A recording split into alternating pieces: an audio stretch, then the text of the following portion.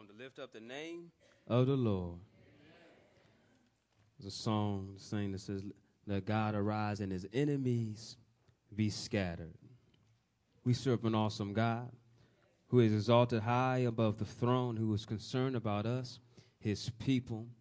And with this awesome God in our mind, let's turn to him one more time. Father, Lord, we come right now, desperate to hear a word, Lord, from you. Speak now, Lord, for your servants are listening. Father, Lord, we pray all of you, Lord, and none of this vessel, that we hear all that you have for us, that we might grow and be the children of God you've called us to be. We pray. Amen. Amen.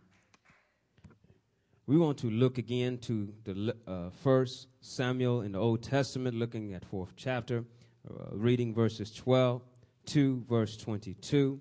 I'll be reading from the New Living Translation. As we look at this word, I want you to truly listen to the events that are happening here and look at which event causes everyone to react to.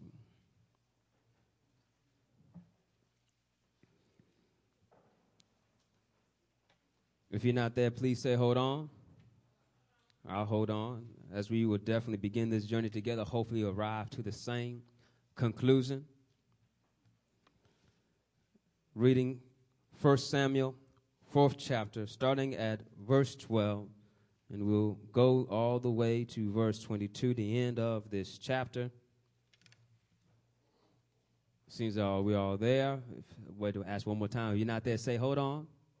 Praise the Lord. If you're there, say, let us begin.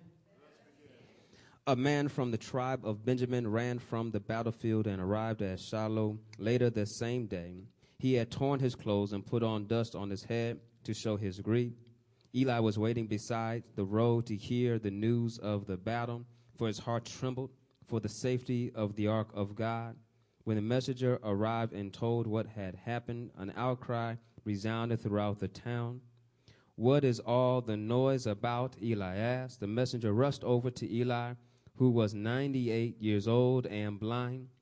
He said to Eli, I have just come from the battlefield. I was there this very day.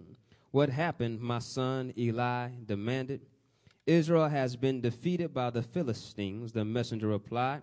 The people have been slaughtered, and your 2 sons, Hophni and Phinehas, were also killed, and the ark of God has been captured.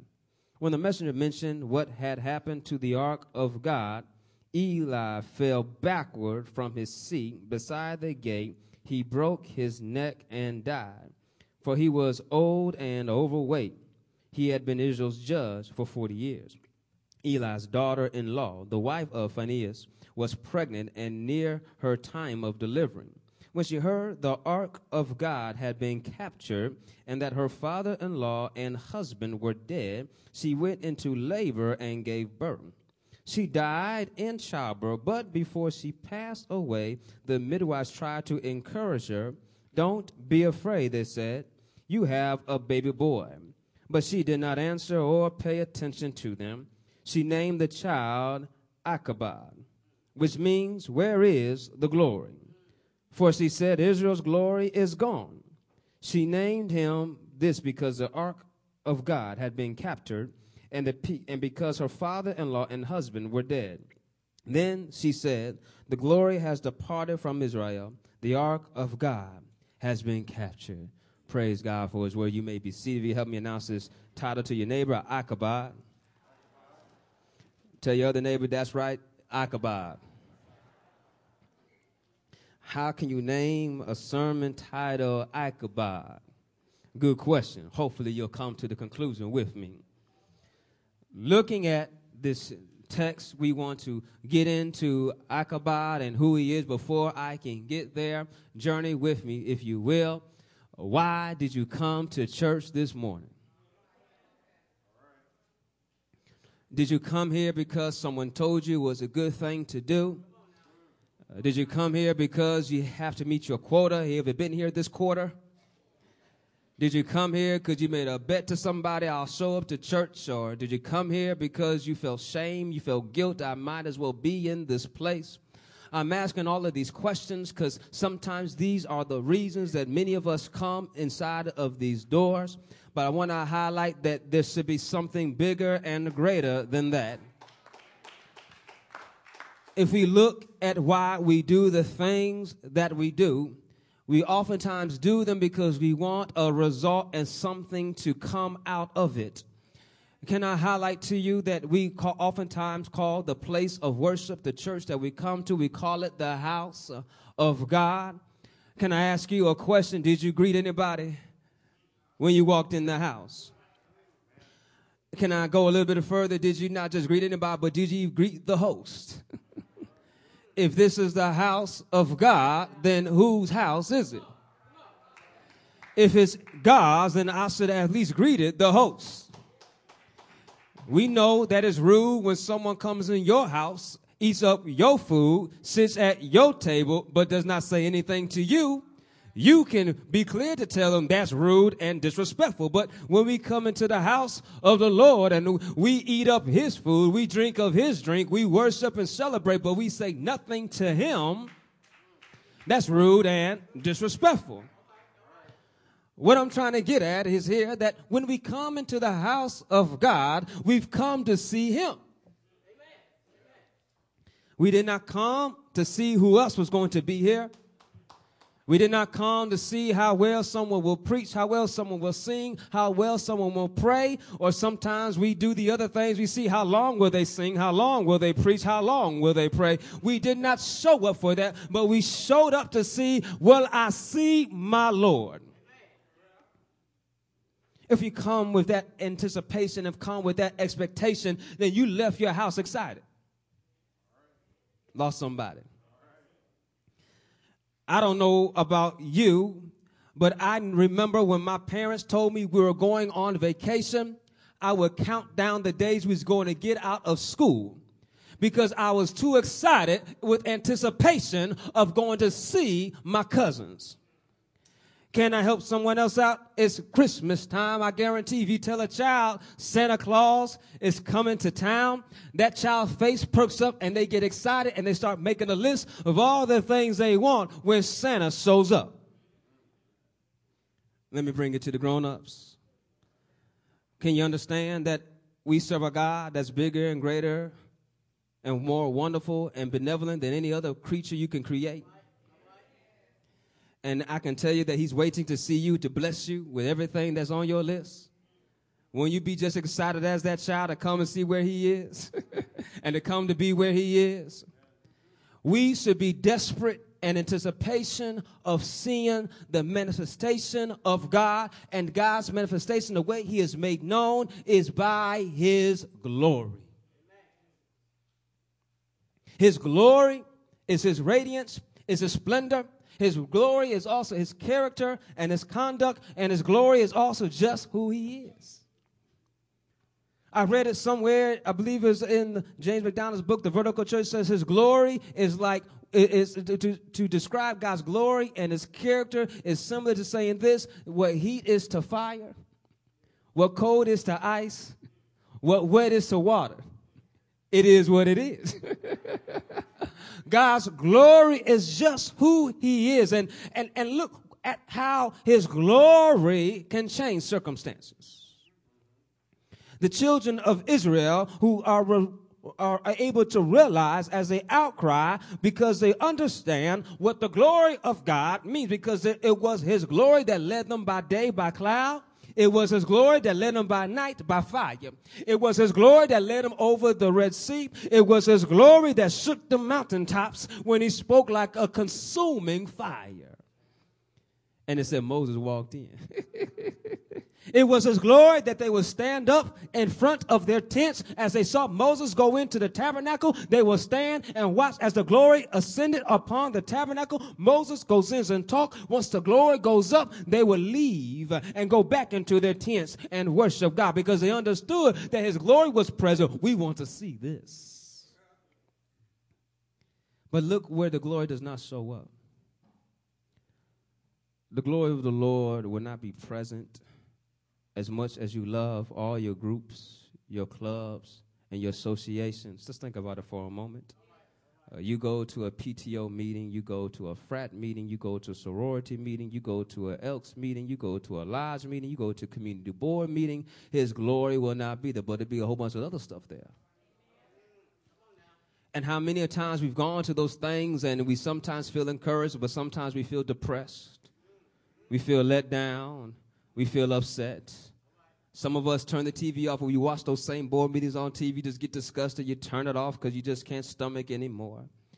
But yet when you look at it, that when you bring people, collective, who confess and believe Jesus Christ as a Lord and a Savior, and they come together in one place, desperately deciding to worship and magnify the Lord who reigns forever and ever, the one and only true living God, it's amazing how things start changing. Lives start changing. People start changing. That's the glory of the Lord. And that's why they were in the outcry, because the glory has left.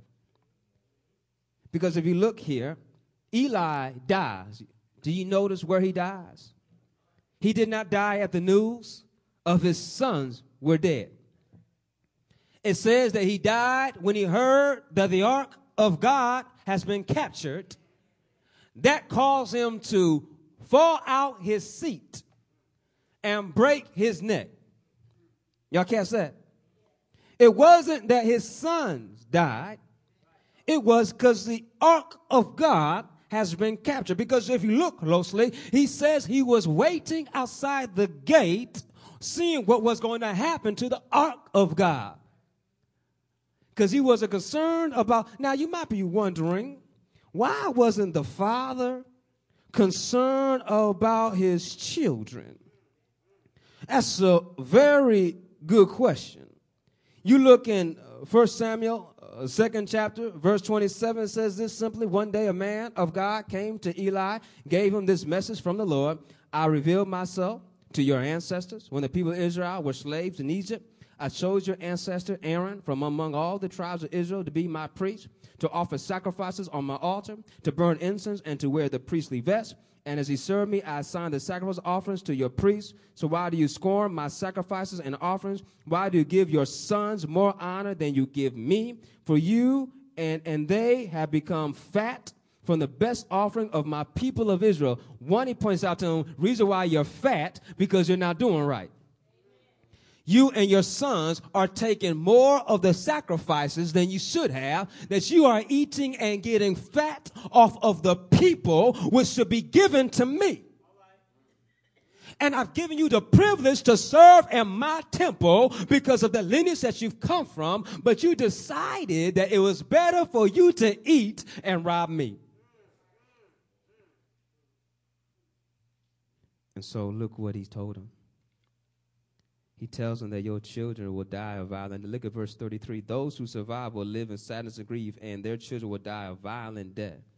And to prove that what I have said will come true, I will cause your two sons, Hophni and Phinehas, to die on the same day. You see that? That's why he wasn't concerned.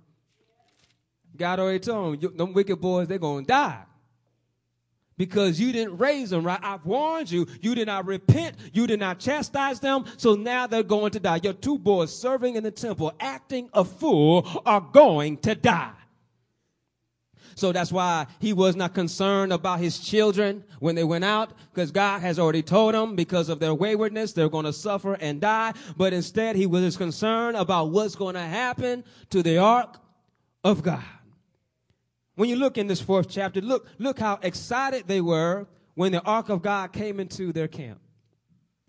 They were excited because they realized, look closely here, they realized the presence of God meant that they were unbeatable. And so when they were defeated, they had to go back to God and say, God, what happened? They're like, God, what happened that we got beat by these Philistines? You know, those Philistines that you had Samson beat up, David has beaten up, other judges have beaten up them same Philistines that want to come against us. How is it that we lost to them? These Philistines have always been a thorn in children of Israel. So this is building up to that, how we see how David goes against them, against Goliath, and how they rejoice. But at this moment, at this time, the Philistines are saying that we can beat them and make them our slaves. We've already done to 4,000. They went out. They came back crying. So what can we do? I know what. We go get the ark of God. That'll work. That'll work every time. Because if we bring the ark with us, that means God's with us. And if God's with us, we're unbeatable. We can't be beat. And so they got excited because they said they brought the ark of the covenant where the living God sits on the cherubims. They were excited because it says they're bringing where he sits. They says, this is the awesome God. And you see how excited they were? They got so excited that they shout, the earth shook. And since they got so excited, the Philistines became scared. So then we just beat them down. Now they shouting and excited. What's going on? They got a God. Now, if you look in your text, you see they got a lowercase g. Because the Philistines believe in polytheists, so they believe in many gods. And so therefore they assumed the Israelites had another God that was going to fight. And they said, that's that same God that did that to the Egyptians. They're going to do that to us. But they encourage each other. You be strong, Philistines. We go get them. And so look what happened. They bring the Ark of the Covenant. They bring Hophni and Phinehas. They come on out. Hophni and Phinehas, they no good. Serving God, no good. God already told them they no good. And they with the Ark of the Covenant, which is good. Which pointing out to us that some of us, we try to act like we're good because we come to a good place, but we know good. And these no good rascals with the good covenant of God go with them out into fight, and the defeat was worse. And now Cass says, not only was it worse, but the defeat was even worse because now they lost the Ark of the Covenant. Losing the Ark of the Covenant, this is what it means to them. When they lose the Ark of the Covenant, they lost where they present their sacrifices. They lost to what the priests would be serving every day. They lost to the opportunity of God's presence ascend, because when his presence ascended above the Ark of Covenant. So they lost everything that had their nature. And so that's why they were in an uproar in the city crying like, oh, my gosh, who cares about Hophni and Phinehas? I'm good for nothing rascal. They were stealing me from my offering. I can care less losing them. Good riddance. I'm glad they gone. But what, the ark? The Ark of the Covenant is gone? So when the glory left, all hope left, look what happened to Phinehas' wife. She was giving birth to a son. The midwives realized, every Israel woman is blessed when she can give birth to a son. I know you may be dying, but look, you have hope because hope is in your son. Your line can live on. But see, look, what hope do I have without God? What do I have without God?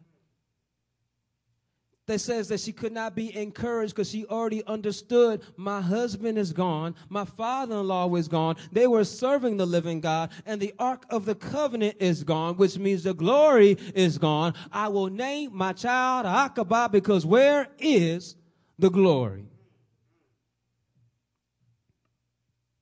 And we see here that her depression came from the lack of his presence. Why did we come to church? We should come to church to see his presence. We should come to church to experience his glory. We should come, as the psalm says, lift up ye gates and ye be ye lifted up. Who is the King of glory? The Lord God, strong and mighty. We should come, as the Hebrew writer says, Jesus is the exact image and replication of his glory. We should come, as a gospel writer, John says, we beheld his glory and saw grace after grace, mercy after mercy, love after mercy. We should come to this place and say, Lord, we need your glory. Then look at the other side. So we come, God, to give you glory. Psalm 19 says the heavens declare the Lord's glory. You understand the heavens have no voices, right?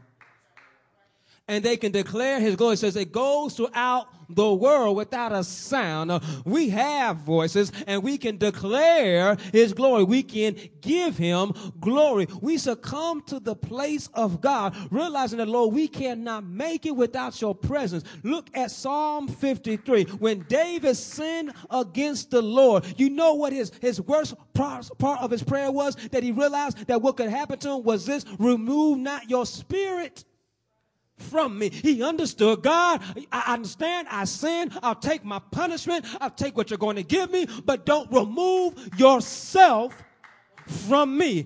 Does anybody understand why they were upset? Because when God left, there was our hope, there was our protection, there was our provision. They realized that what are we going to do because the glory has left?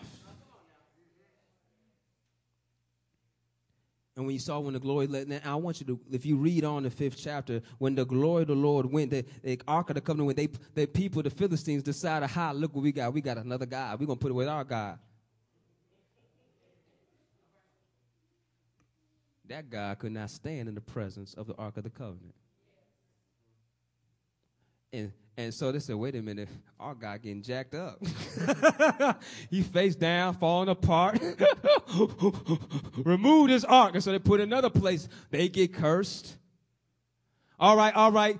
Give it back to the Israelites. We don't want this Ark of the Covenant. God was showing how terrible he is, that yes, the Israelites were not obeying me, they were disobeying me, but catch this, my glory is still my glory, and I will not give it to another. And so what we need to learn from this is this, that how am I living to give him glory? Because if you look at what happened to Hophni and Phinehas, they were not living to give him glory. They thought that he was a tricket. They thought he was some lucky charm, that if we walk with him and talk with him, we do these things, we ought to be good, but that won't help you out. We have to serve God with a sincere heart. We cannot be going through the motions. Just think, if I walked in the church, I'm in the church. No, you walked in a building. The church is the body of Christ. And Jesus desires for us to bring glory to his Father. He desires for us to bring glory to the Father. And Jesus himself prayed, God, may I glorify you. And so if we are desperate for the glory of God, then we have to look into, Lord, how can I glorify you? Well, one, we realize that, Lord, I can't go through and fake it. I need your presence. And if we're desperate for his presence, this is what we'll do. This is what we'll do. We will not look for God to come in and fit in our plans. We'll look to God and say, God, what are your plans? We will not try to bring God in, because this is what people do, as Hophni and Phinehas and the Israelites did. Say, okay, it's not working, I'll bring God in it.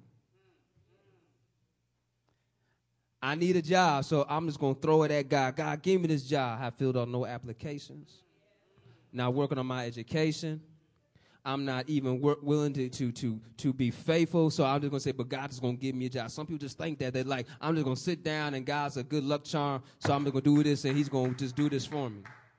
No. It doesn't work that way. Some people think this too, that our God, if I can manipulate God, I can get something out of him. So God, I'm going to trick you today. I'm going to give $100 today, and you're going to give me $1,000. Then when I get my $1,000, I'm going to tithe from that and give you another $100. But after I get my other money, I'm not going to give anymore. And we think that God cannot see our intentions, that we just say, if I keep on giving, all of a sudden I'm going to get blessed and he's going to take care. God's not manipulated by this. Or we give these cop-out prayers that, Lord, if you get me out this mess, I promise.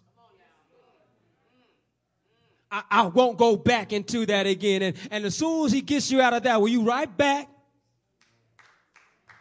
in the mess? Because if we're desperate for his glory, we leave everything that's unlike him away because we want to be in his consuming fire. Do you understand when his glory shows up, what happens? Miraculous things happen. Go and look what his glory did to those other idol gods. He smashed them. He destroyed them. He let them know that I am God.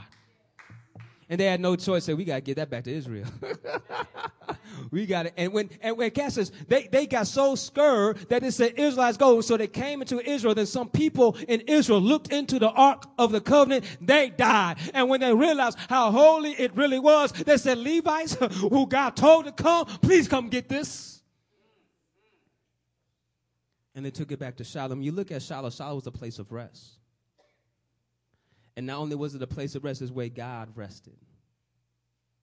And where God rested is where the tabernacle was. And where the tabernacle was where they always wanted to be.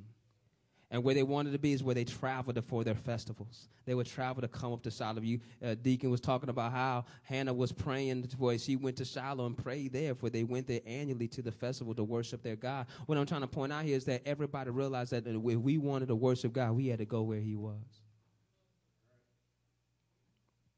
We want to come to this place and to worship his presence and be in his presence and be in awe of who he is and realize that only God can bring transformation to our minds.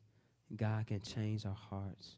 God can curb our appetites. He can bring families together. He can bring communities together because we turn to him. Because of God, he helps us to learn how to be more benevolent to one another and love on one another. Because of God, he helps us to forgive one another. Because of God, we know how to be gentle to one another. Because of God, we are able to show other people a glimpse of his glory because we realize it's not by me but by his grace. And when we show them the grace of God is working in us, we're giving them a glimpse of his glory, because you understand we can only give glimpse of his glory because no man can stand in his presence and live.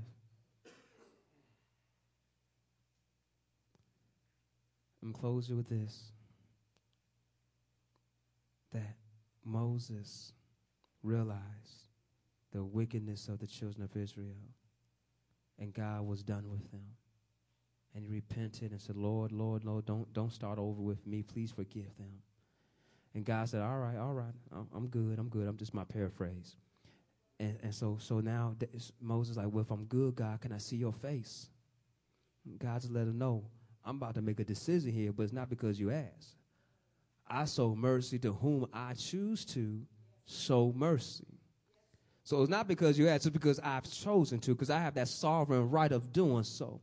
But Moses was asking just to make sure God did not leave them. He said, I want to make sure I see you. Because if I see you, I know you're with me. Let me throw this one in for free. Y'all know how people say, I got your back, way back. Moses trying to make sure, God, I don't want you way back. I want you right back with us and leading us as you've always been. So God said, all right, you can't see my face and live, but go up in this high place in those rocks, and I will cover you over, and I'll let you see my trail, you'll see my back, and I'll declare myself to you. And when he went over, he said, he said, the Lord is good, and his mercy endure forever, and his love is and ever kindness. His grace and mercy endure down to the generations and to the generations. And I started thinking about how does it go down from the generations unto the generations? And then you look in the Gospel of Matthew, some 42 generations.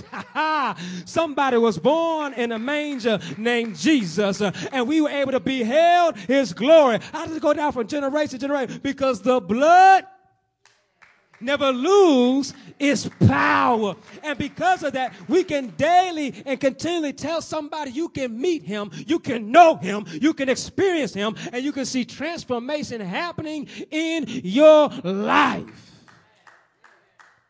That you don't have to be Ichabod and wonder where is the glory.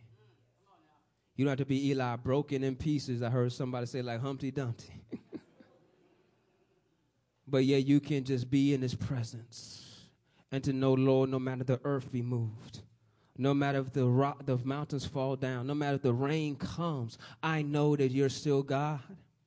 And I'm waiting to see your presence. And I'm waiting to see your glory in totality. But now I'm satisfied with glimpses. Because every time you wake up in the morning, that's a glimpse of his glory. Every time you're able to take another step, that's a glimpse of his glory. Because he is allowing us to see his sunlight, allowing us to see the air, allowing us to move in this place. And we can realize that one day, his son's going to come back so that we can forever see his glory in totality. He will change us because we can't stand in this way and before him, but he'll change us that we'll be able to see him. And you know what? It'll be the glorious day. Because we'll be before our glorious God. So why did you come here this morning? Did you come to see his presence? Did you come to seek his face? Well, let's seek his face right now. Lord, we come right now, oh God, to worship your God, to magnify your God, to forget about ourselves, and to concentrate on you. Lord, forgive us for our sins. Forgive us the times, Lord, we made it all about us and not about you. Lord, we repent right now. Lord, forgive us for we became more career-oriented than we were to be your children. Forgive us, Lord, that our children took priority, Lord, than you being our Father. Forgive us, Lord, when we allow income and material things to blind us of your forever presence in our lives. Father, Lord, we don't ever want to see your glory leave us. Father, we don't want to see you remove yourself from us. And Lord, we realize that only happens because of wickedness and our sin. And so right now, God, we want to repent and turn away from such things. And Lord, we want to continue to allow you to work in us and on us through your Holy Spirit. That you will continue to form us and shape us in your way, oh God. That you continue to open up the eyes of our hearts that we see clearly the hope of your calling for us. That, Lord, that our hearts will be broken with things that break your hearts, oh God. That your joy, Lord, will be our joy, Almighty God. And your sorrow will be our sorrow, Almighty God. That, Father, Lord, you'll give us that great mind, the mind of Christ, that will look to lift up one another, Lord, and encourage one another, not tear down. That, Father, Lord, you'll help us to be more forgiving, more merciful, more gentle, more kind, showing more self-control, having more patience, and most of all, Lord, your love. Lord, we're praying that when others see us, Lord, they know that we are your disciples by how we love on one another. And, Lord, we're praying that every time we come together to worship you, God, we see your glory. We see your presence. We see and feel you all around us.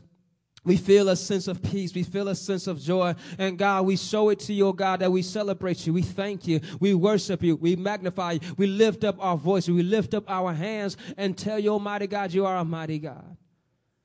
Lord, we desire to give you glory as it belongs to you. Lord, we desire to worship you before you are worthy to be worshiped. Lord, we want to praise you because, Lord, you've been good to us. And, Lord, we never want to ever use you, forsake you, or abuse you. But, Lord, we want to reverence you, be in awe of you, and worship you. Hallelujah.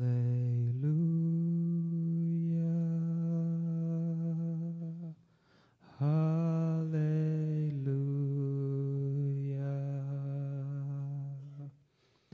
Hallelujah.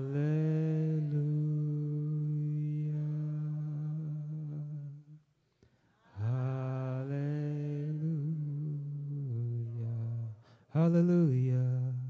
Hallelujah. You can worship him. Hallelujah.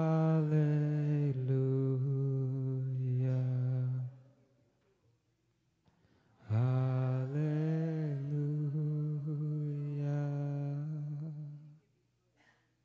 Hallelujah. If you love him, can you give him a hug?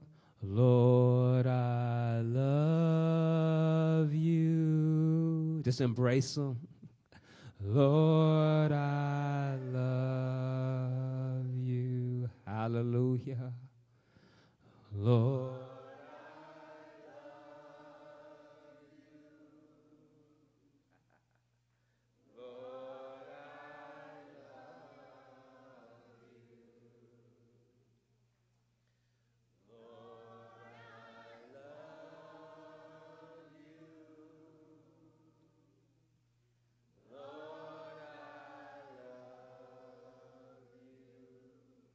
You love him this morning. Lord, I love you. Lord, I love. Amen. Hallelujah. Hallelujah. Can you give God a hand clap of praise? Oh,